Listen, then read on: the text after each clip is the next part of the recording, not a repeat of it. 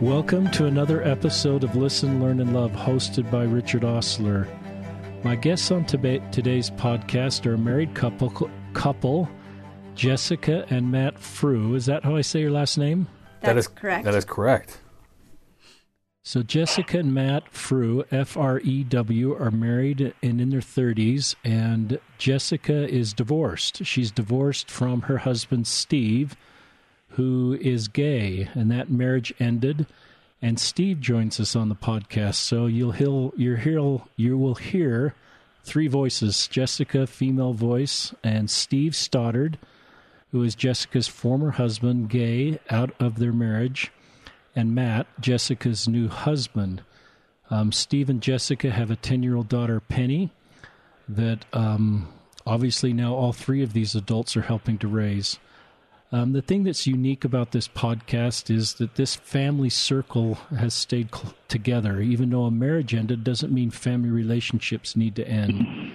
And Steve and Jessica are friends, and they'll talk about that. And maybe even more unique is Matt and Steve are friends. Just so everybody understand, Matt is Jessica's new husband, and Steve is Jessica's former husband, and that relationship inherently could have a lot of strain. It may have at times, but this is a story of three people coming together, finding common ground, and keeping the family circle together. And I think that benefits everybody, particularly Penny, their daughter that's being raised. When I called Jessica on the phone, they're calling in I'm calling them in Boise, Idaho. Jessica said, "Hey, just a minute, Steve and Matt are walking in together." And I just thought that's kind of cool that they are just coming to the table together to do this podcast. And I wanted to let our listeners know that they host a podcast called Husband-in-Law, and we'll talk more about that podcast. They've done about 30 episodes. Jessica is just been released as the Young Women's President in her ward. Steve is not active in the church, out of the church, actively dating men. His business is managing hotels. And Matt is just been called a couple months ago as the Elders Quorum president in his ward in Idaho. And we'll just talk about all of that. So have I said anything that needs to be corrected? I don't think so. I think you nailed it. You totally nailed that in a totally confusing scenario, but you nailed it. We said a prayer before we went live, listeners, that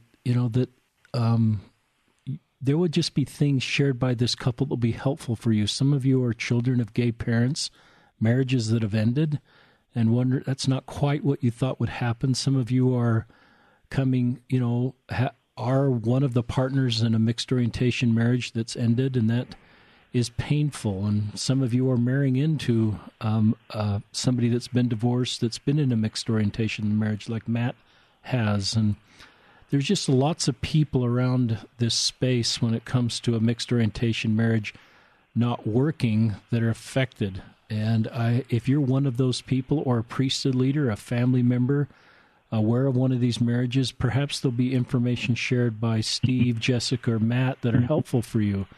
I think one of the doctrines of our church and society is strong families. And yeah, when a marriage ends, that's not what anybody hoped for when a marriage started, but I still think we can be really thoughtful, responsible adults and do all we can to keep the family circle together, as that just benefits everybody. So, Jessica, Steve, why don't you just talk about, just tell us a little bit your story about being gay. Did you know you were gay young? Did it come later when you sort of figured this out? Okay, so I should have known much sooner than I should have accepted much sooner than I did that I'm gay. I grew up in a very strong Mormon family and a strong Mormon community, and it was never something that I considered as an option. So even though I knew that about myself, it's not something I ever really chose to accept. I never told myself I'm gay. I just knew that my course was going to be to stay in the church and to serve as best I could and to try and align myself with the gospel and try to minimize these feelings and try to stay on the straight and narrow, marry a woman. I served a mission. Shortly after my mission is when Jessica and I met. We dated and fell in love and were married, and 6 months into our marriage, she confronted me because she found pornography on my computer and said, "Steve, are you gay?" And it was literally the first time I had been asked that question, or even asked myself that question. And over the next several weeks, of course, I had to come to terms with the fact that, of course, I'm gay, and this is a real thing for me, and it's something I've just been, it was absolute denial at its best. For all those years to have myself convinced that I wasn't actually gay, that this was just a minor little thing that I struggled with. I had never acted on it at that point, with the exception of pornography. I'd never been with a man. I didn't intend to. Jessica and I had that conversation. And she said, "I'm willing to stay in this marriage if that's what you want." And I absolutely did. That was what I wanted. We stayed married for another 6.5 years, give or take. And by the end of our marriage, it was very much an open topic of discussion, my sexual orientation and how that was affecting our marriage and my day-to-day life and my mental health and anything that ties into that. And we were very involved in various forms of support for gay Mormons, much of which we go into great detail in our podcast. And by the way, this is mostly what our podcast is all the details of this story. We're 28, 29 episodes in, and we're just to the point that Jessica and I are divorced. So 29 episodes. You just got the summary of our first 29 episodes. Basically. What a great platform to do your story in a podcast, and so you can tell the totality of your story. And we decided to do our podcast because anyone who found out the details from any of the three of us of our scenario was just fascinated and so intrigued about how we have maintained such a positive relationship and how the three of us work so closely together and how we are so supportive to one another in very distinct lifestyles and belief systems and life goals. And it was clear that this was a story worth sharing and that there were so many people that could benefit from hearing this and hearing the successes we've had and the challenges we've had and the struggles, and it's been a very positive thing to be a part of. I don't know if you want me to continue my story, but after 7 years, Jessica and I decided to divorce. It became clear to me that this was something that was not going to change and that was not a natural path for me, and that was not what was going to be best for either of us. All that came to a head when I fell in love with a man.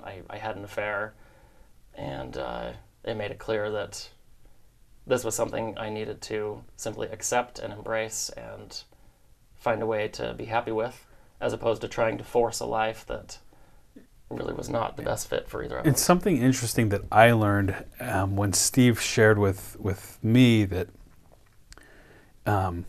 after he had his affair, that he thought he was just going to be done. That was his one time and done, and that was going to change him. But it was clear to him after he had that affair with a man that he continued, that desire to be with a man continued, and he thought that was going to go away. There was just a part of me that really hoped that, I didn't intentionally say I'm going to go have an affair to get this behind me, get it out of my system, but it's something I found myself doing almost against my own will. I just didn't have the willpower to stop myself from going there. But once I did, like that next morning, waking up, I expected and hoped I would feel regret and remorse and just feel dirty and be able to see that this is not something I want. This is not natural for me. This is not anything I ever want to do again. I'm going to move past this. But it was the absolute opposite. I just felt so incredibly comfortable in my own skin, having finally embraced this side of myself that I had never before let come to the surface. And at the time, it was a very devastating realization that, now what? What do I do now?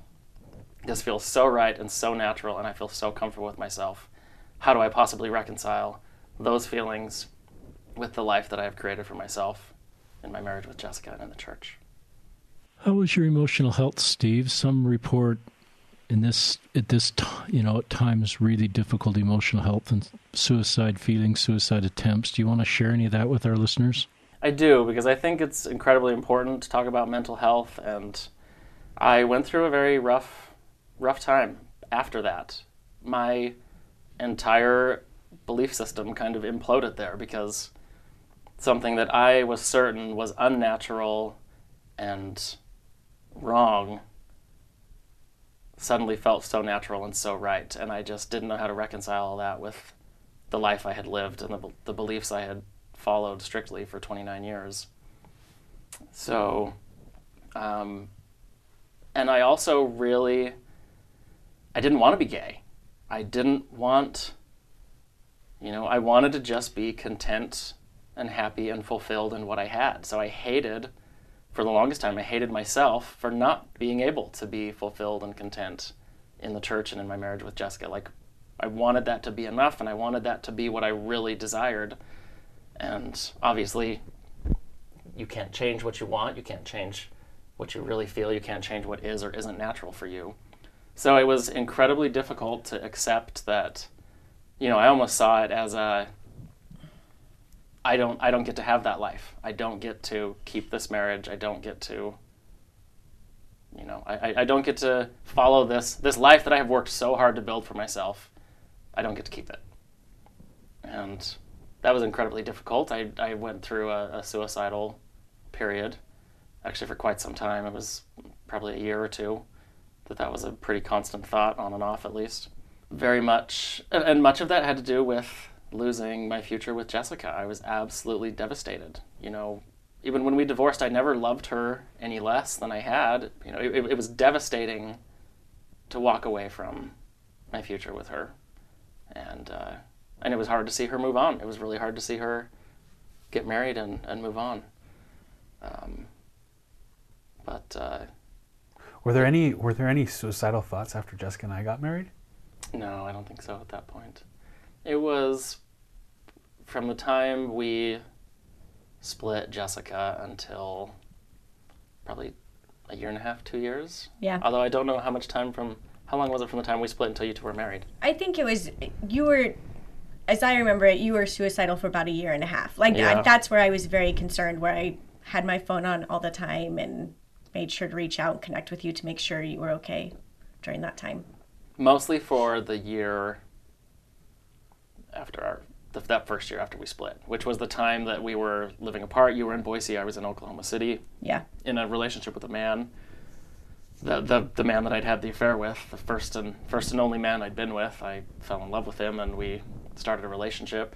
It didn't last long because I couldn't give up on Jessica and on the church and on what we had worked for, and I couldn't tell myself that I had done. There was still a part of me that wondered, had I really done everything I possibly could to make this work, to continue this path that I was on. And Jessica and I, we haven't gotten this far on our podcast, so anyone who's listening to this that's a listener of our podcast is now getting ahead of the story, but Jessica and I dated again. I broke up with my boyfriend in Oklahoma after about, I think it had only been 4 or 5 months. And I moved back to Boise, which is where Jessica was living with our daughter. And we dated again for 6 months. We were divorced by then. But Jessica said she was still open to trying to repair things if that's something I saw as an option. And so we tried for 6 months to do that. It wasn't... It got us to the point where we could say we have legitimately tried everything to make this work, and this is just not this is not what our future is. And from that point on, that's when I moved forward and on my side of things said, okay, I'm ready to embrace this and figure out how to live life as a gay man and how to be happy with that and how to date and how to find a partner I'm in a great place in life now, and have been for years now. It's definitely been a journey for me, learning what I really want out of life and who I want to spend it with, and but here we are today. Here we are today. Jessica, thank you, Steve Stoddard, for sharing, just being vulnerable to share some of your story. This is obviously not the story you hoped would happen as you left on your mission in Bolivia and served. And, so thanks for sharing your story. Thanks for being alive. I would assume there's other listeners, maybe in mixed orientation marriages or not, who are just, or maybe straight people too, that get suicidal and need to hear stories of people that have been able to work through that. Everybody is better off, as I think you know, with you here. Your daughter's better off. Your ex-wife's better off. The people that are around you, the way you serve with your career, everybody's better off with Steve Stoddard here versus not here. So that's true for all of you listeners that may be thinking the world would be better off if I just weren't here. Jessica, so tell us where you grew up, and you just, you get married to Steve, and just tell us your part of the story. So I grew up mostly in Idaho. I've also lived in Pennsylvania and Ohio, but grew up in a strong LDS family, and Steve and I got married when I was 20, I believe, in the Salt Lake City Temple. And like Steve said, about 6 months in, I realized that he was probably gay. It took him a little while longer to come to terms with that, but just really changed my thought process of how I viewed what the rest of my life could be or what I wanted from it.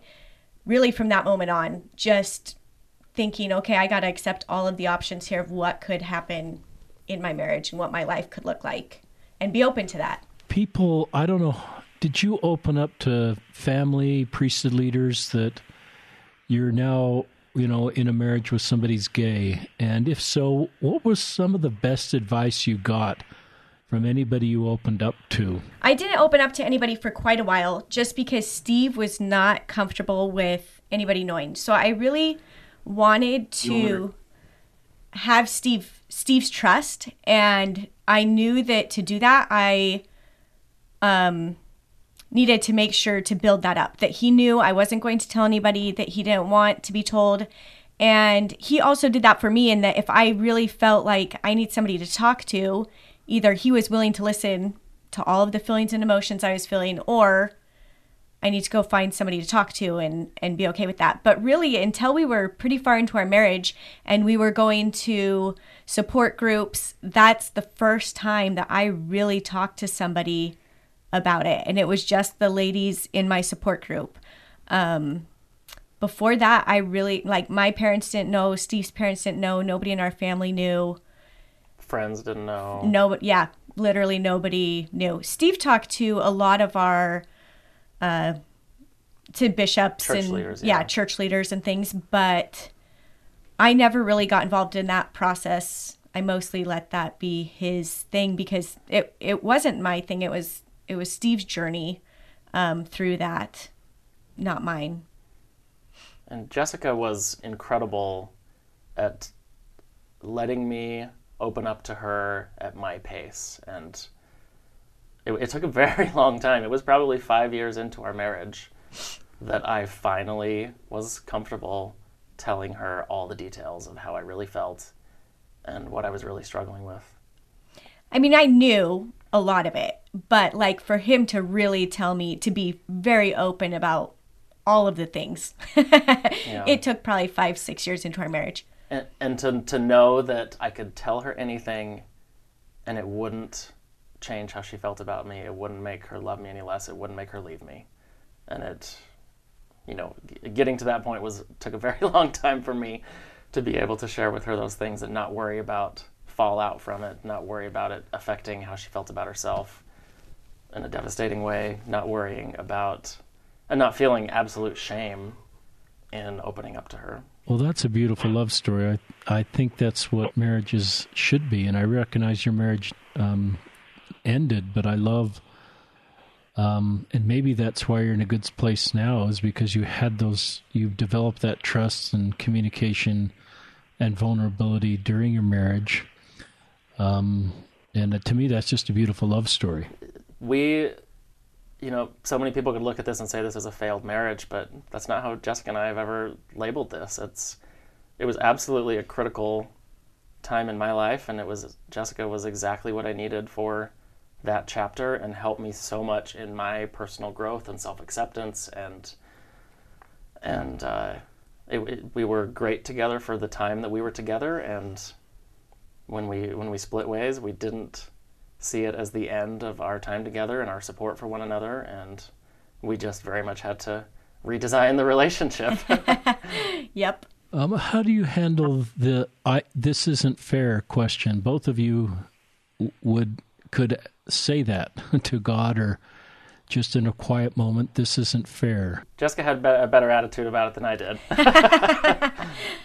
So it's been interesting. I feel like growing up, one of the things I really took to heart, there are several things that I really focused in on. I feel like my first year of seminary in 9th grade.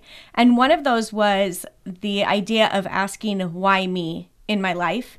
And that never felt right to me to think, oh, why is this happening to me? Why is this going on? And I have always instead tried to focus on, what can I get out of this? What can I learn? How can I see this differently? And how can I use this for good? And so I think that idea has really helped me to be able to support and love Steve through all of this, and then to be able to see my life in a different way than I think most people would have going through these different situations. It helped me see, okay, I can take this and I can do this with this. I can choose to love Steve and help him through this process. Heavenly Father put me in this position for a reason. And I honestly believe a lot of that was because Steve and I needed to figure out who we really were. Steve needed to learn to love and accept himself for who he was and who God created him to be. And I needed to, I feel like, see the strength in me and understand that I was strong and that I could take a situation and make the most out of it, to see the best and to understand how I can learn and grow and then help others through that. What a great answer. I've heard one of my other guests give that answer in a different context, and just instead of why me, what now? And that takes a lot of spiritual maturity to do that. That's wonderful. Because, here you've got, your whole dream is happening, temple marriage, and then it sort of starts to unravel. And there may be some logical sort of betrayal trauma with the discovery of pornography, and maybe later with that relationship, that would be logical, emotional things you need to work through. But I love the way you've been able to work through that and sort of move forward in a very thoughtful way. Steve, do you ask the question, why me? I did. I really struggled for a long time to kind of move past, it took me a while to get Jessica's attitude of of not feeling like a victim, because there was a time, for a long time, that I asked those questions of why do I feel this? Why me? Why do I have to be gay? Why can't I why is what I had not enough for me to be fulfilled? And Jessica was incredibly inspirational. The way she handled our separation and our entire marriage leading up to it, the way she handled a scenario that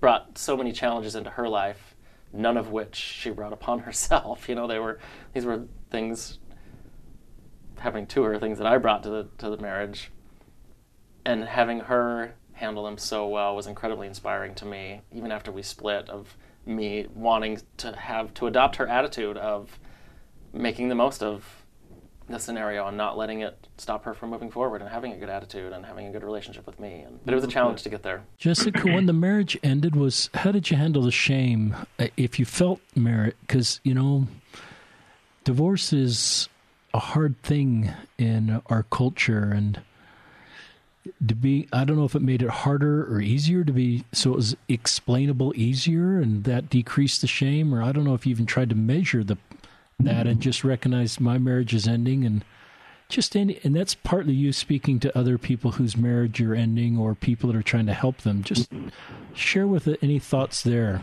I don't know that I could recognize where the shame could come in. I don't know that I let it, because it just wasn't, it's not really part of my personality, I guess. And I mean, I could see that. And if people wanted to, make me feel less than I was because I got divorced, then that was their issue and not mine. This was my life. These were the decisions I made. And I wasn't going to be shameful of that. I wasn't going to let that interfere. Yes, my marriage had ended, but like Steve said, I did not see that as a failure because we were able to maintain this relationship. And I felt very proud of us for being able to maintain the relationship that we had and to be there to support one another. And one of the main things, like when Steve told me, when we really came to terms with the fact we were getting divorced, I just remember thinking, I do not want to have a divorce where we can't be in the same room as each other, where my daughter feels weird at her birthday or her graduation or her wedding day because both her parents are there. Instead, I want it to be about her, that she can feel joy and happiness in those moments. And so I feel like from the very beginning, that was a conscious choice I made to see the positive. And if people had issues with that, that was their issue. That was not for me to feel shameful about. So I think that was really my way of dealing with that, if people think anything about me, that's not my problem. That is theirs. And I continue forward to do the things I do because I feel those are best for me, best for my family. And that's all I can do. And if somebody has a problem with that, then I can't change that they have a problem with that. So I don't know if that makes sense, but I haven't been a divorce counselor, so I don't have context to know how unique the story is, but there's some elements that strike me as unique. And most divorces I know logically there's pain, and I'm sure both of you have felt pain, and that turns into anger, which is a normal secondary emotion, and that often needs something to be directed at in it. And it's interesting that, you could have certainly made Steve the villain. And And people certainly would have bought that narrative because he's gay. He's, I can't quite remember when the affair happened, if it was before you divorced or after. So all the, he would be a logical villain. And in some ways I honor that because there's so much pain there. But I recognize what you've done is said the big picture here is I'm thinking of your daughter, and I'm thinking of, and you're recognizing the good that you've always known in your now former husband, and it's a really unique story of just you being able to see the big picture and work through pain to be able to continue to see the big picture and see sort of the long view and long goals here that would be the best for everybody. So I don't know if you went to therapy to did that or just sort of figured that out. That's something I figured out. And I mean, people ask me a lot, well, how did you figure this out? How have you done this? How have you created this? And part of it is I just think this is how God created me, was this way. And this is how I came. And I've made very conscious choices in my life to be the way I am, to see things from other points of view, to try to not look at them just, from the hurt and anger I feel, but let's try and see what other people are feeling in this situation. And I feel like that makes it so much easier to show up for people in a better way. And I think that's really what got me through our divorce without a lot of pain and anger. I mean, it hurt and I was very sad. I thought I was losing my best friend and this marriage that I'd worked so hard for. And so there was that sorrow and that mourning, but there wasn't a lot of anger. I remember one night getting really mad and just realizing this wasn't going to serve anybody. But really seeing that I knew Steve was hurting and he was in pain, and I did not want to add to that pain because I knew he was not in a good place. So I knew that if I could set that aside and really show up for him and help him to know that he was still loved and that I was going to let go of this pain and anger and forgive, that it really served both of us in the long run, and our daughter especially. And you're texting Steve because you know you might be suicidal, and you care about this guy that's some levels hurt your heart or broken your heart or shattered your dreams. I don't think you use those words, but our society might. And then you're not buying into those words completely, although there's some reality of that, but you're recognizing him being probably suicidal and wanting to make sure he stays alive. Along those lines, Richard, there was a time where I was convinced that Penny would be better off without me. That Penny would be better off without a dad than with a gay dad. And anyway, incredibly difficult time that Jessica helped me through and was able to see what I needed in that scenario instead of simply cutting me off the way she could have done after our divorce.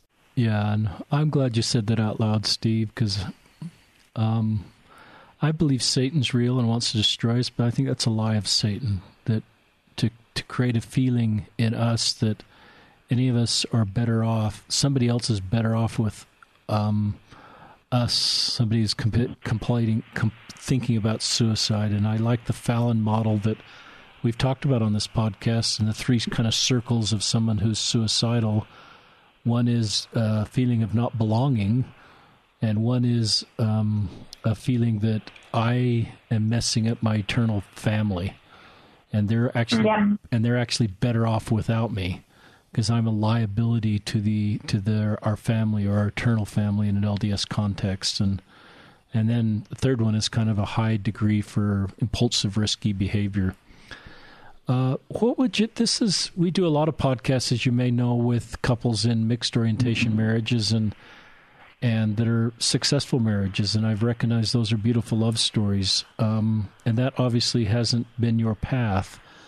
What would you say to those couples this is a leading question. What would you say to those couples to give them hope that those marriages can continue to work out, even though yours didn't? So when mine and Steve's marriage ended, he is still a part of my family. We have a kid together.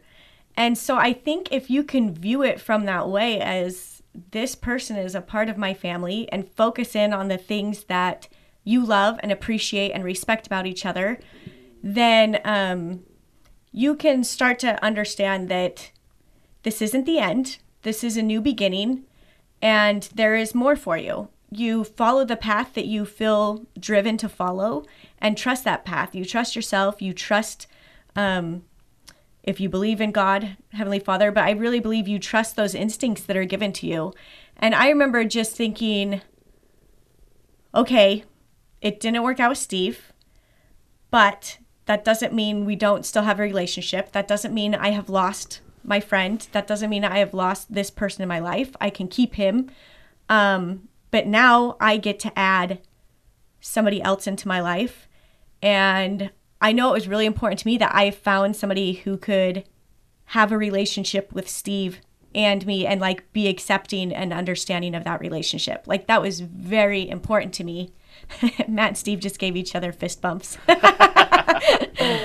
But that was huge for me, to be able to realize that I can still have a relationship with my ex-husband even after getting married again, and recognizing that was something I wanted, and that it would be amazing if we could make that work. I love that, and I love that you're maybe not defining a marriage ending by the legal requirement that we look at marriages ending and then so the relationship's over. I love the way you're kind of seeing past that and keeping the relationship going. And I guess part of my thought there is just, I don't want people to listen to this podcast in mixed orientation marriages and feel like your mixed orientation marriage is going to end, or even people going into mixed orientation marriages talking about before you're married about being in a mixed orientation marriage, that necessarily is going to end in failure. I just think every story is unique and every story is valid. And this isn't a podcast sort of trying to communicate to anybody that mixed orientation marriages don't work, or that if you're in one, I don't want you to leave. If you're in a mixed orientation marriage, I don't want you to leave this podcast having less hope. I'm actually hoping you have more hope, because you're hearing some of the things that Jessica, Steve, and Matt are sharing about how to keep a relationship together, keep the communication open. If you both have a goal to keep your marriage together, that this podcast actually helps you do that. Anything else either of you want to add to those before we move on? I would just love to add my advice there that, looking at what did work for Jessica and I for as long as it did, you've got to genuinely care about what's best for the other person and communicate that openly.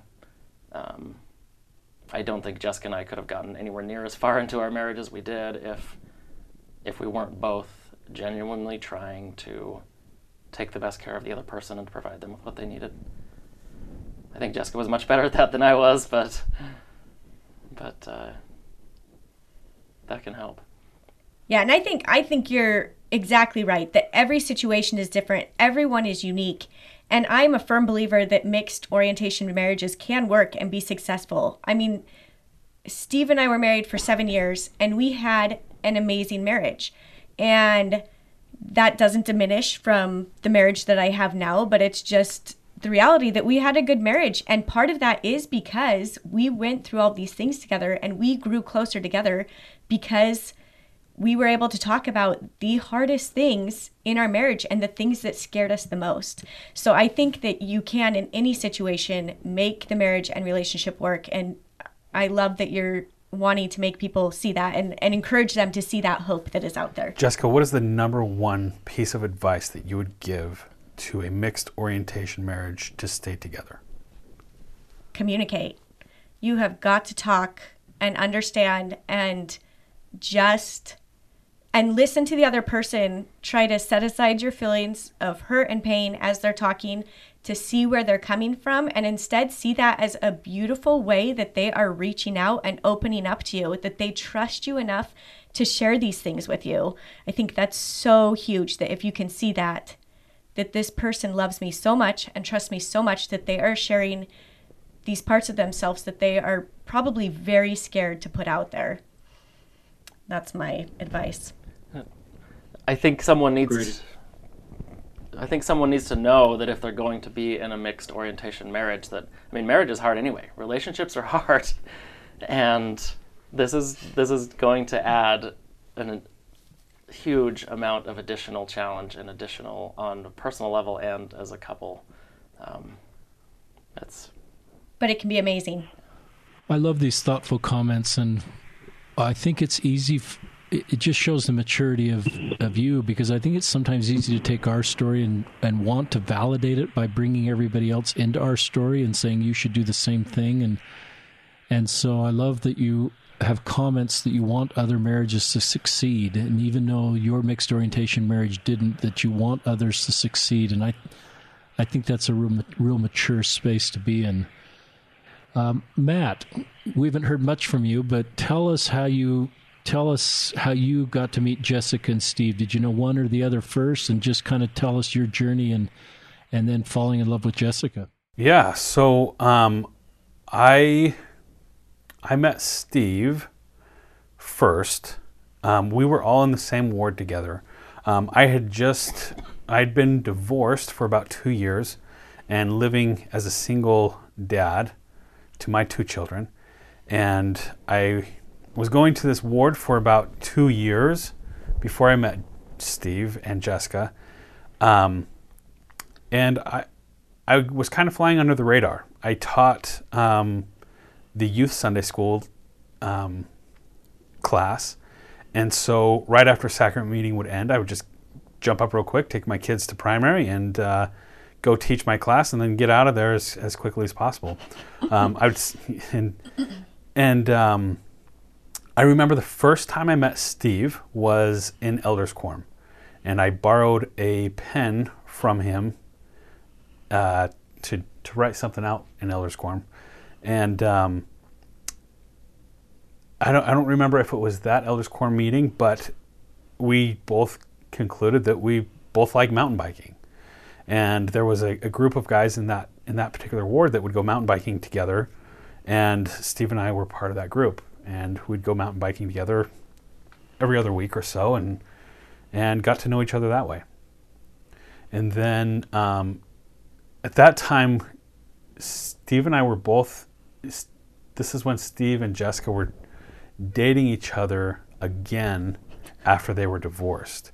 And I remember on one of our mountain bike rides, Steve had mentioned that he's dating a Jessica. Well, this time I was also dating a Jessica. And so, yeah, that's kind of how that conversation came about. And then it was actually after one of these mountain bike rides that Jessica saw me getting ready to head out on a mountain bike ride. She was checking him out.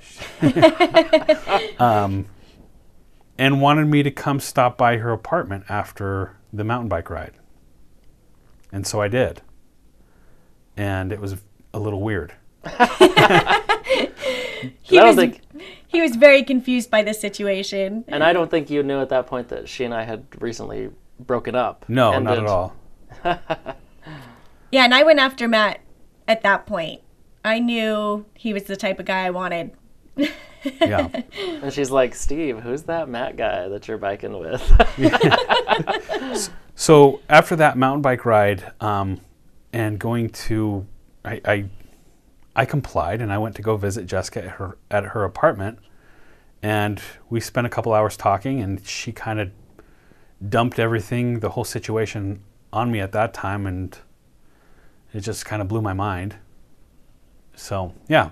But that's how I met Steve and Jessica. At some point in there, I got a text from you, Matt. I don't know if it was this meeting or afterwards, but you said, hey, Jessica just asked me out or asked me to come over or something. I asked him out a couple times. Yeah. And this was, I think, fairly shortly after Jessica, you and I had ended things. And you kind of were like asking, like, hey, I know she was your wife/girlfriend up until very recently, like, kind of asking permission. Like, yeah. Are you good with this? Like, I don't want to... Yeah. I didn't want to step on anybody's toes. I didn't want to step on Steve's toes. Yeah. Because I knew that you and Jessica had been dating again. I didn't know what the details of that were, but... Yeah, and I just responded that, you certainly don't... She and I said, yeah, she and I have ended things. We're going our separate ways. We're going to continue to co-parent, but she's dating and I'm dating. And go for it. Both of us men. Yeah. She's dating men, I'm dating men. But basically said, yeah, like, you don't need my permission now that we're broken up by any means, but, by all means, you have my blessing. Right. So to speak. Matt, when did you know Steve was gay? So it was in that, it was only when Jessica had told me after that mountain biking ride, where I did go over to her apartment, and she did spill everything of what their situation, what their family dynamics were. And that's when I learned that Steve was gay. So we hadn't talked about that No. mountain biking? I didn't think we Nope. had. I didn't recall. And how did that change your relationship, if it did at all, with Steve? I didn't change it at all. I mean, yeah, I don't remember it changing at all. I feel like we kind of...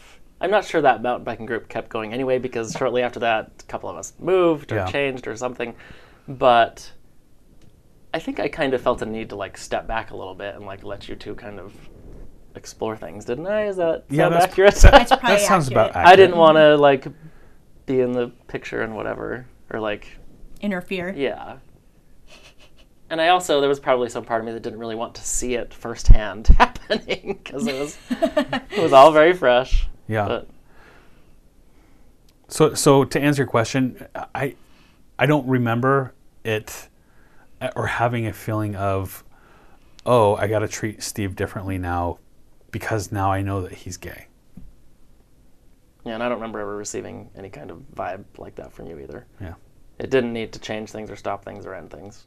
Yeah, I like that, Matt. I probably couldn't have done that at your age. It's taken me a while to sort of just be comfortable, and it's easy now for me to be comfortable around LGBTQ people, and And that's one of the things I loved about this story is you got there at a much younger age, and people that are 20 years younger than you are getting there right now in the high school level or the early college level. Any thoughts on why? I mean, I'm sensing you don't have a lot of homophobia. Just why?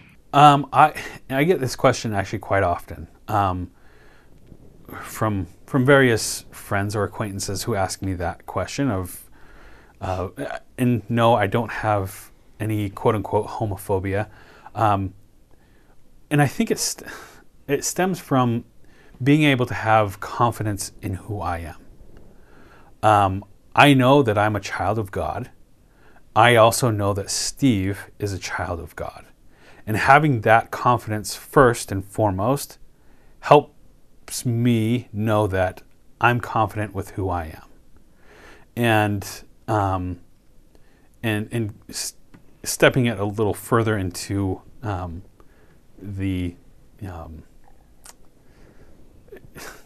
into like a man state, having an earthly man state of, look, I know who I am and I know who I am attracted to, and it is fully women.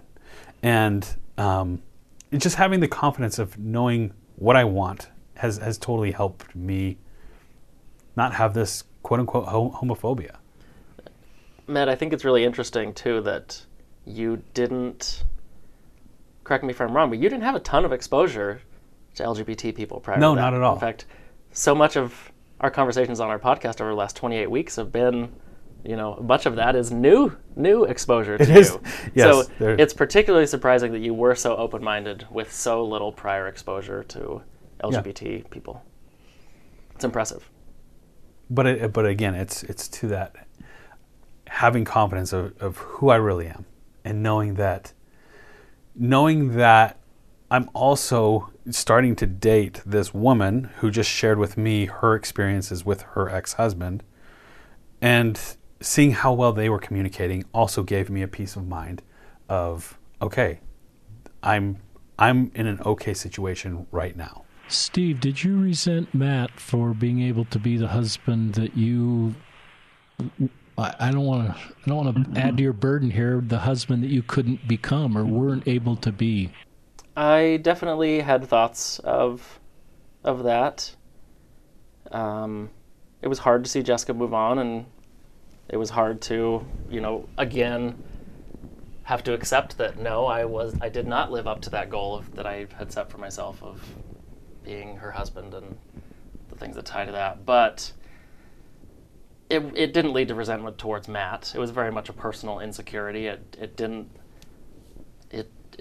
didn't direct that at Matt, and I didn't want, I absolutely wanted Jessica to move on. I wanted her to find someone that would be the right fit for her, and for her to be able to get past this. And I really wanted this to not ruin her life, to not be a huge hindrance to her. And I learned real quick that there's no way she would have let this ruin her life, that she would not have given me that power to be able to ruin her life, nor anyone. And that's a separate discussion there. But no, I didn't resent Matt for it. And you and I had a conversation at one point, Matt, where by text or in person, I don't remember, but you said shortly before the wedding, Steve, I just want you to know that in my mind, I'm absolutely not attempting to replace you as Penny's dad or as Jessica's prior husband. Like, right. I honor what you guys have. I honor what you had.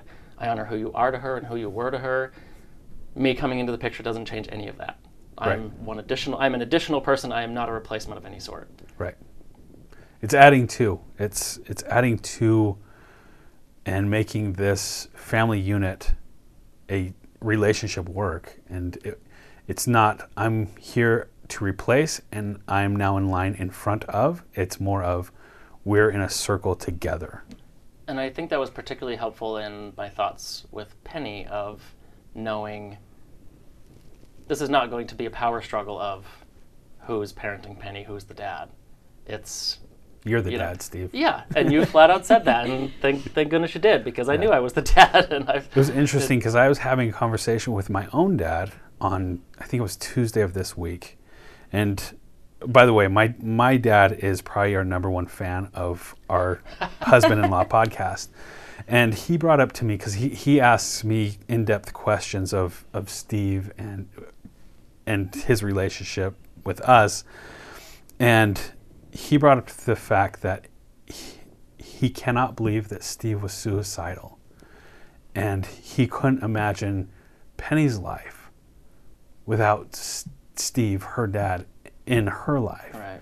And he is so glad that you are Penny's dad and that we can all make that work. And yeah. And he said, I give you kudos, Matt, for allowing Steve to be Penny's dad, because that's who he is. I'm like, I can't replace that. Well, I have a few tears in my eyes, to be honest, just listening to this. It's really an unusual story, but everything here is consistent with everything I know about what Christ would want and what our heavenly parents would want for their children. And Richard, that's what my testimony of Christ, I truly believe, has helped me.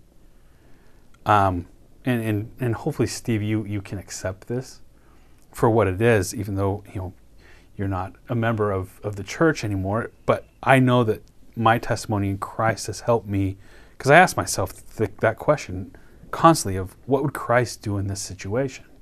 Like, that is a question that is on my mind constantly, of what would Christ do in this situation? And I will try to consistently model what he would do in any given situation. So, yeah. And I can absolutely accept that and support that, Matt. We don't have to share the same beliefs in order to get along. To respect what it is that motivates each of us to do what we do. And the further along I get in my journey, the more I am realizing that, or the more that's kind of the message I want to put out there to the people in my life, is that I don't want to tell anyone how to live their life. I want people to, I just think that whatever path you're on in life, it should be intentional. You should be there because that's where you choose to be, not because that's where you found yourself, because it's where you're comfortable, because it's where you've always been, because it's how you were raised. That is not a reason to be on a path. And if that is your reason on your path currently, I think you should take a close look and say, is this really where I want to be? Is this where I choose to be for myself? Whatever path we're on, it should be our choice. Whatever it is we believe, it should be because our heart tells us that that's what's right for us, not because it's what we were taught or because it's what someone told us, but because it's what we really feel is right for us.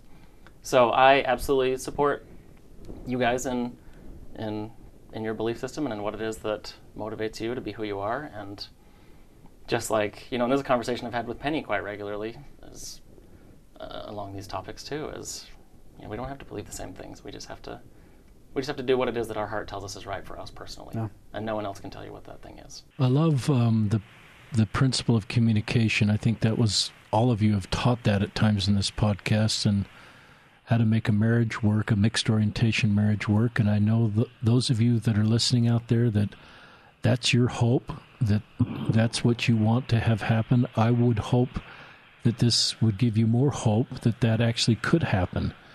But I think it's going to come to communication is going to be key. And I think most of the people I meet that are single and gay and want a mixed orientation marriage want to talk about that before they're married, and going into that marriage knowing that. And I would just want to give you hope that if that's your hope and your feeling, and that's your personal revelation you're receiving, don't, keep that hope. Those marriages really can and do work, and I love their advice, your advice to others on that. Jessica, sorry, I'm calling you your daughters now. Now, Jessica, what's it like for you to have your former husband and your current husband be friends and like texting each other, and even right before the wedding, they're texting each other? This doesn't really happen very often. You know what's funny is I'd never heard about either of those texts that they just mentioned until this moment.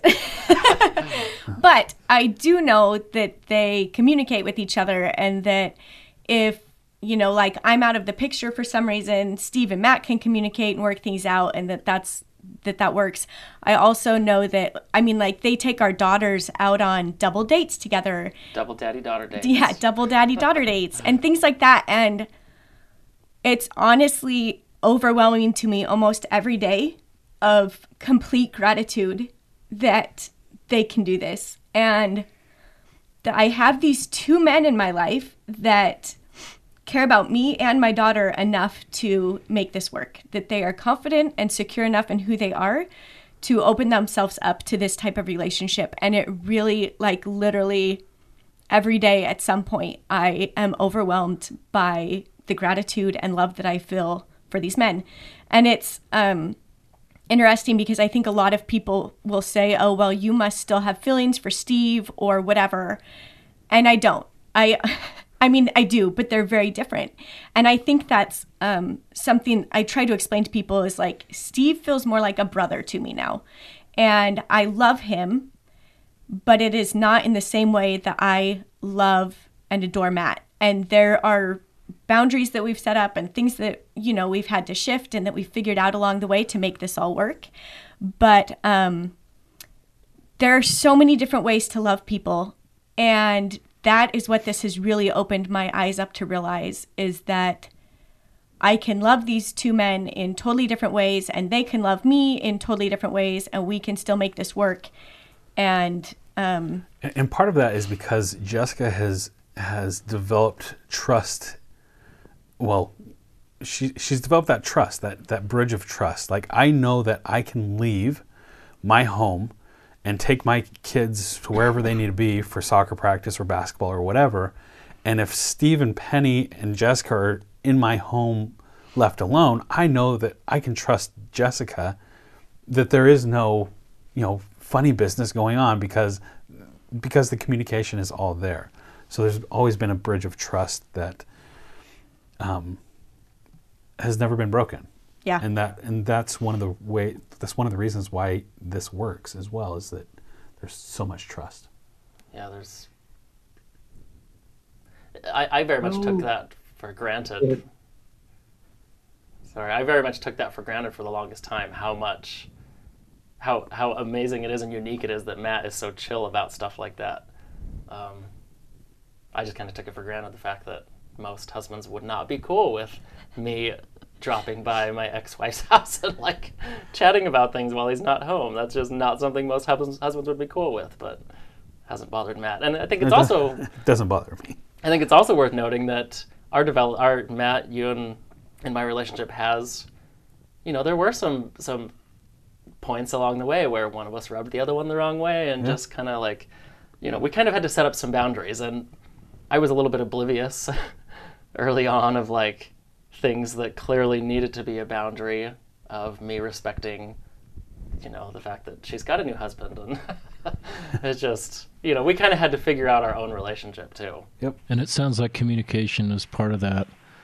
It'd be fascinating to have Penny on the podcast, your 10-year-old daughter, in 10 years from now, or 5 years from now, or 20 years from now. I would guess that this experience, she would talk about how this has made her a better person and a better mother and a better partner and a better person in society, a better member of our church. I recognized before we went live, Steve's not trying to pull, even though Steve's out of the church, he's not trying to pull Penny his way. It's part of, back to your maturity, Steve, is this is my life, but I'm not trying to pull everybody my way as a way to sort of validate my life. I recognize that the church, Penny, right, your daughter is enjoying the church, and, your former wife is an active member of the church and her new husband. But any thoughts, if have you already seen things in your daughter's life, Steve and Jessica, that you sense that this whole experience, while unique, is actually giving her additional skills and gifts and contributions? I think Penny is getting the coolest freaking upbringing. I think she is. The thing I love about it, well, for one, she's going to be such an incredibly well-rounded person because she's been exposed to so many different walks of life. And I love that, unlike so many people who grow up in the Mormon church, they're taught this one path, that this is the way to happiness, that this is the only way to live if you really want to be happy. Penny has seen so many different paths that have led people to a fulfilling, edifying, happy life through both sides of, through her mom's exposure to things and through mine. And I have no doubts that whatever Penny ends up being in life, it will have been her choice. She's not going to end up somewhere simply because that's all she knew. She will end up on whatever it is that she chooses for herself. And I think going along with that, part of what is great about this is I think it's instilled in Penny, first of all, a sense of confidence of, seeing that different situations can work and that there isn't one mold, that she can be who she is, and that's awesome, that she's going to be loved and continue forward, and that whatever path she chooses is going to be accepted amongst her family.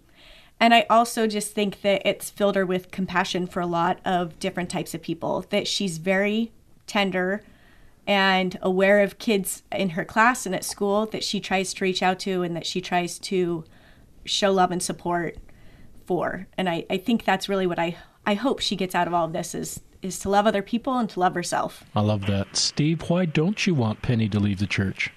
I would be perfectly fine if she chooses to do that down the road, and I would definitely be there to help her navigate that, because it can be a difficult thing. But I just want Penny to do what she feels is right for her, and there are going to be good things that come into her life through, so many good things that come into her life through her activity in the church, and there are going to be some challenges that come too, I'm sure. And it's clear to me that she chooses this not because her mom is making her by any means. It's clear to me that she enjoys it. And it's funny that Penny is very much me at that age.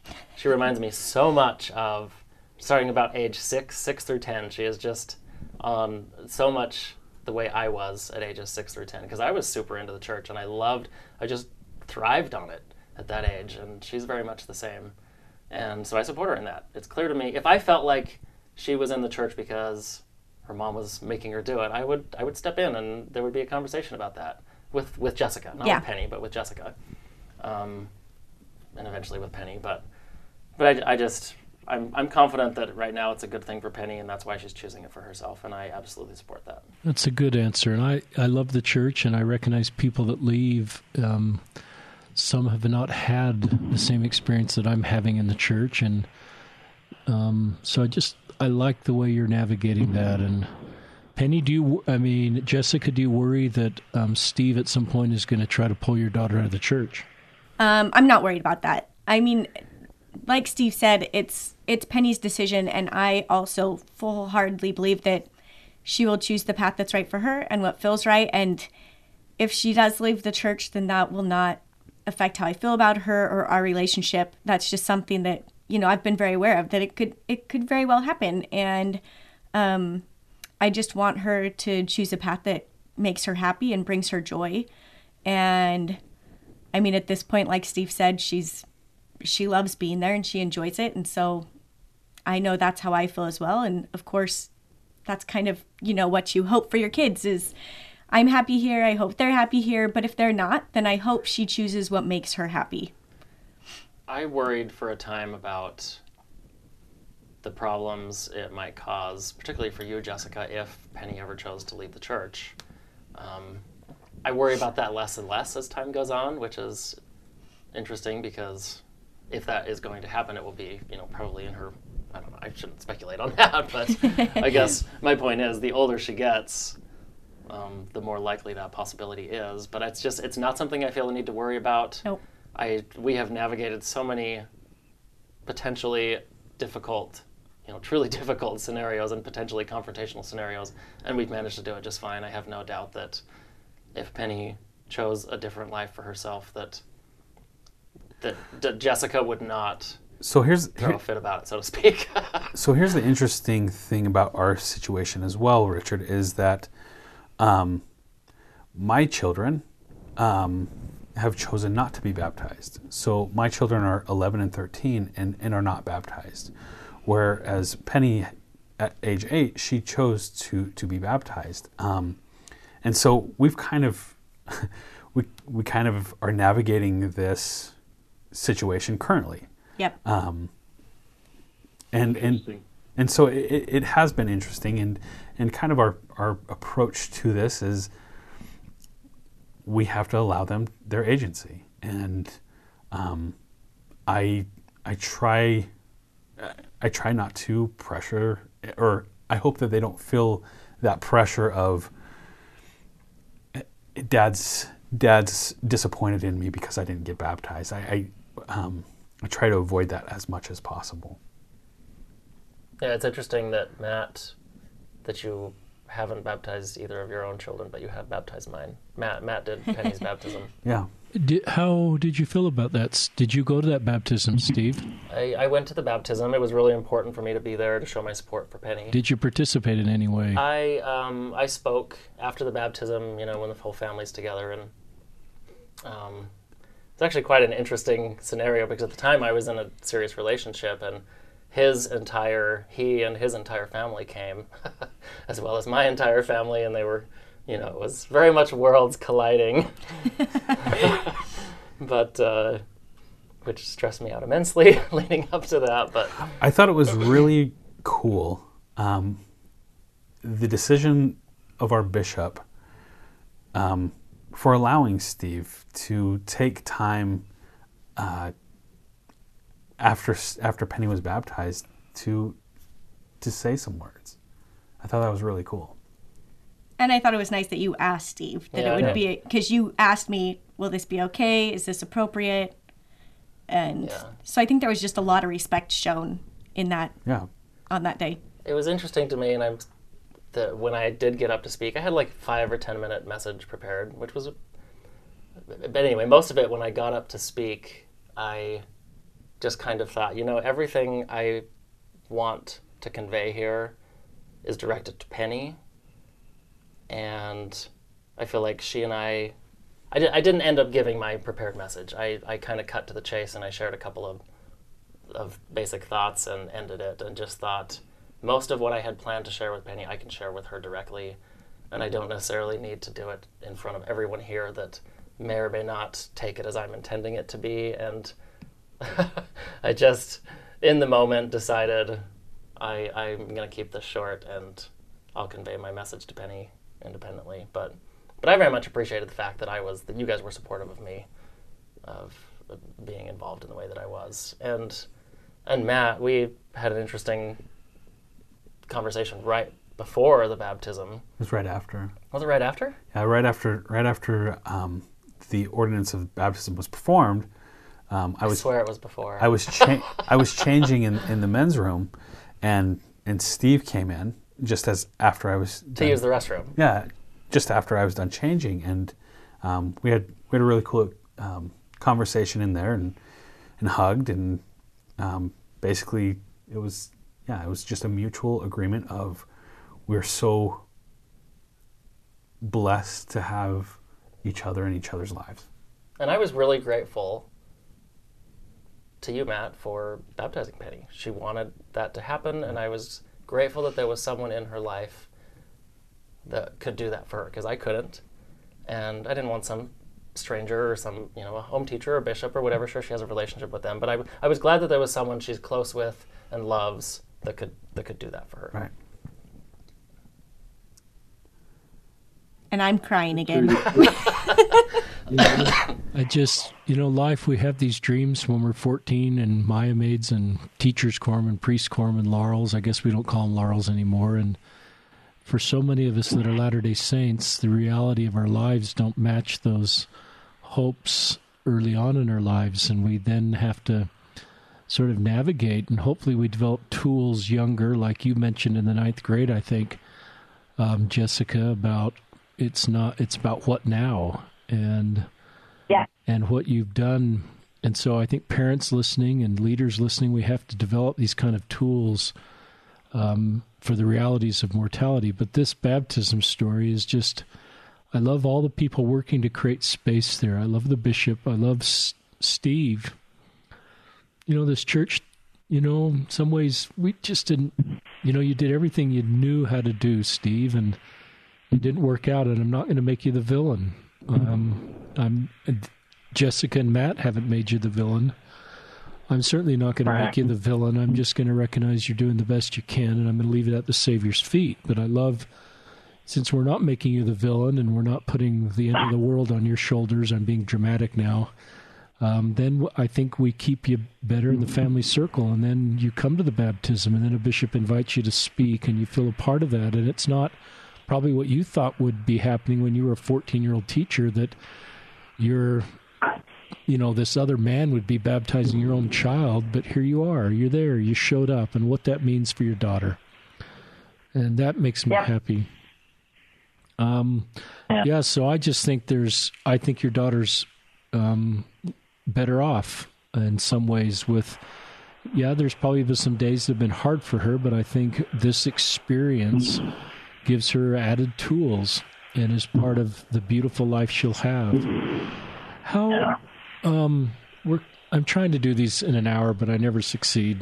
So sorry, listeners. That was one of my resolutions. How do you, as active Latter-day Saints, Jessica and Matt, Steve's hope is to find a partner. And that hope obviously is outside of the teachings of our church. So how do you navigate somebody's hope being different than what we teach? Do you hope his hope doesn't come true, or do you just hope his hope comes true and just, I'm not going to sort of judge his hope, and I'm not going to do things to keep his hope from happening? Any just thoughts?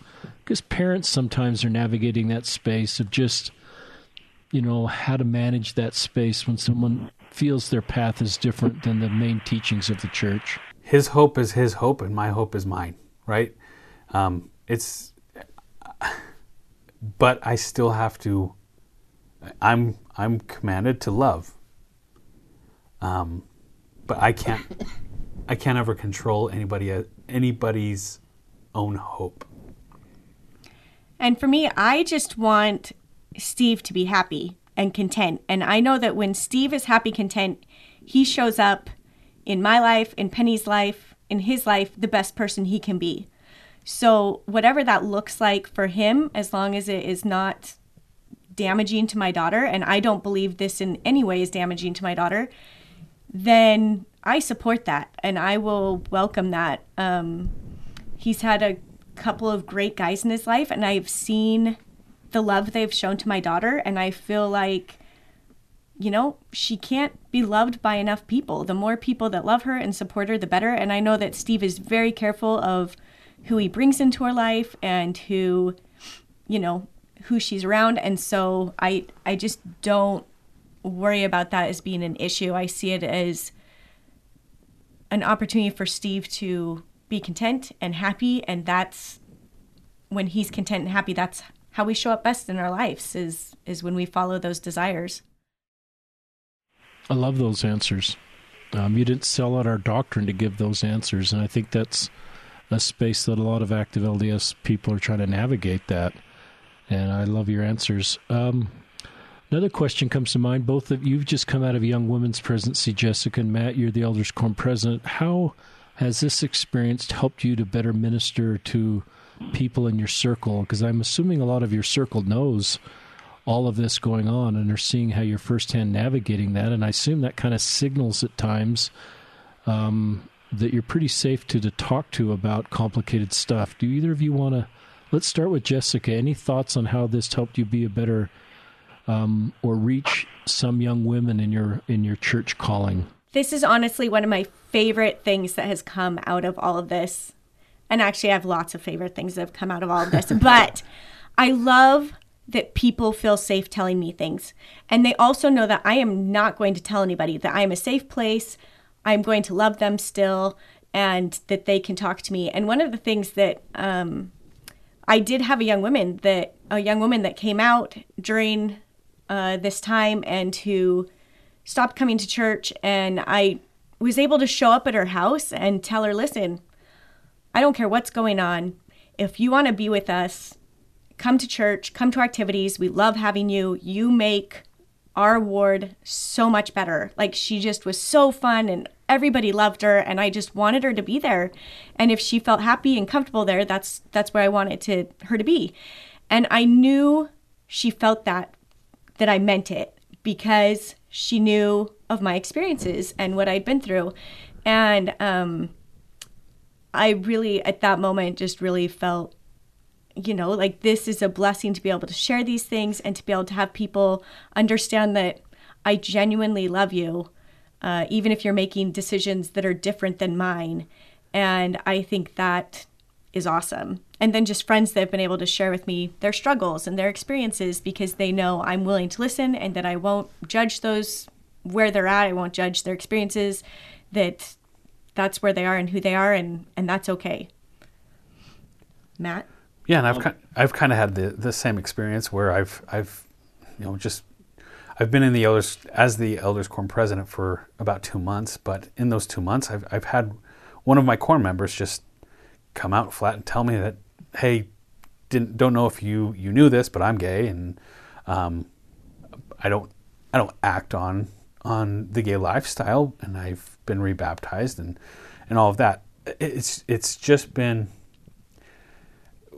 with us being open about and vulnerable about our situation, it's created a safe place for people to come and just pour out what their struggles are, and knowing that they have somebody there who can understand and who can say, you know what, I know you're struggling with that, but we still love you. That has been huge. And it's been awesome to watch, because I can see it in this particular man's eyes that he truly loves the gospel and he wants to be part of it. So, Richard, I think just in general, when someone knows that you have gone through hard things, they are comfortable coming to you with the hard things they're going through. And I think it's a fault in so many of us that we feel like we need to keep the things that we have been challenged by to ourselves and put on this facade of having a perfect life and a perfect, happy exterior, when there's no need for that. There's so much good to be had by being open and saying, this is what I have struggled with, this is what I have been through, this is how I have succeeded, this is how I failed, this is how it's helped me to get to where I am today. And to then be able to give and receive mutual support from other people who can relate to that, and who then come forward and share their struggles and their challenges with you. And so it has been interesting in my experiences, because they did the church has mixed together the high priest group and the elders quorum as of recent, and so we have a lot of older gentlemen over the age of 80, right, in our elders quorum now, and with the young generation and the older generation being combined together. And there has been, in fact, just last week when I was giving the elders quorum lesson, there was several times where some of the older generation had to like check what I was saying again. Like, wait, can you say that again? Like, did I hear what you just said? Like, you have a relationship with your wife's ex-husband who is gay. Like, but it's opened up this conversation that's beautiful. And that shows that, whoa, I didn't even realize that this was a thing. You've been blowing some minds. Yeah.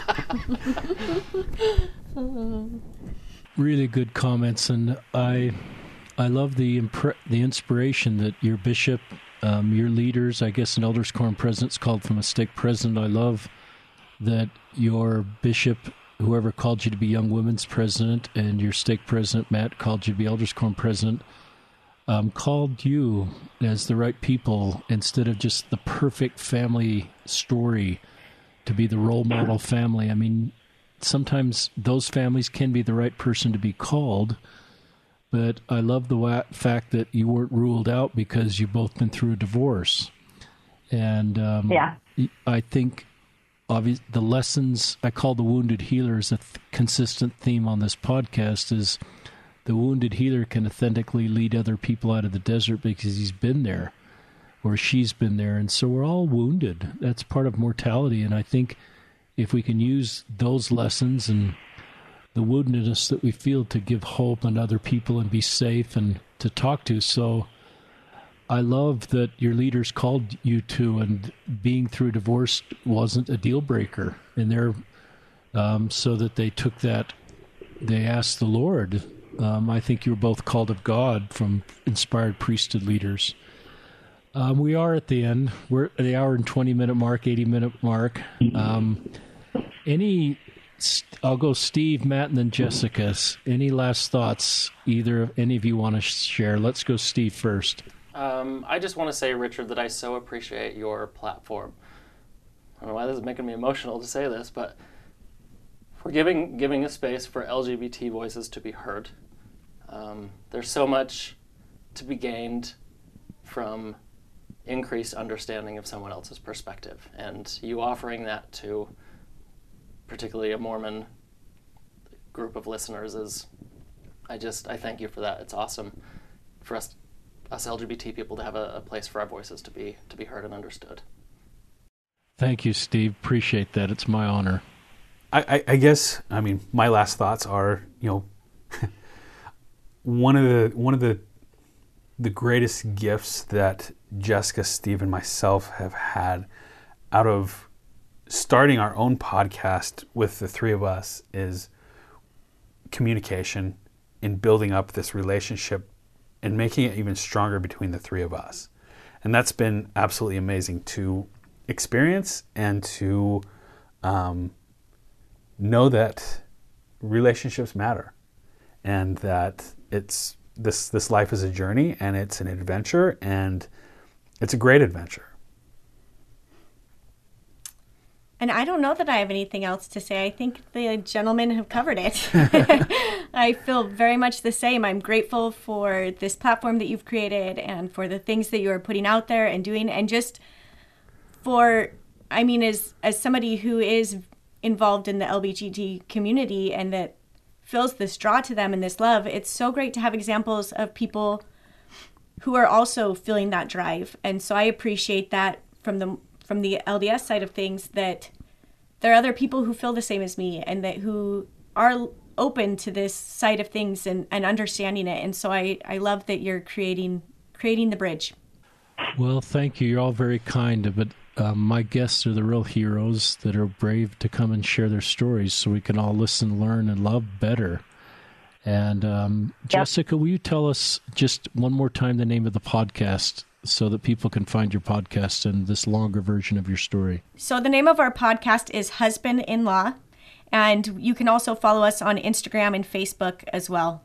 Best wishes to you, Steve, as you're moving forward in your life. We're glad you're alive. Love what you're doing. Matt and Jessica, you have a beautiful marriage, and this is just a beautiful story of the family circle staying together. And thank you for joining us, our guests, and thank you, our listeners, for joining us on another episode of Listen, Learn, and Love, hosted by Richard Ostler.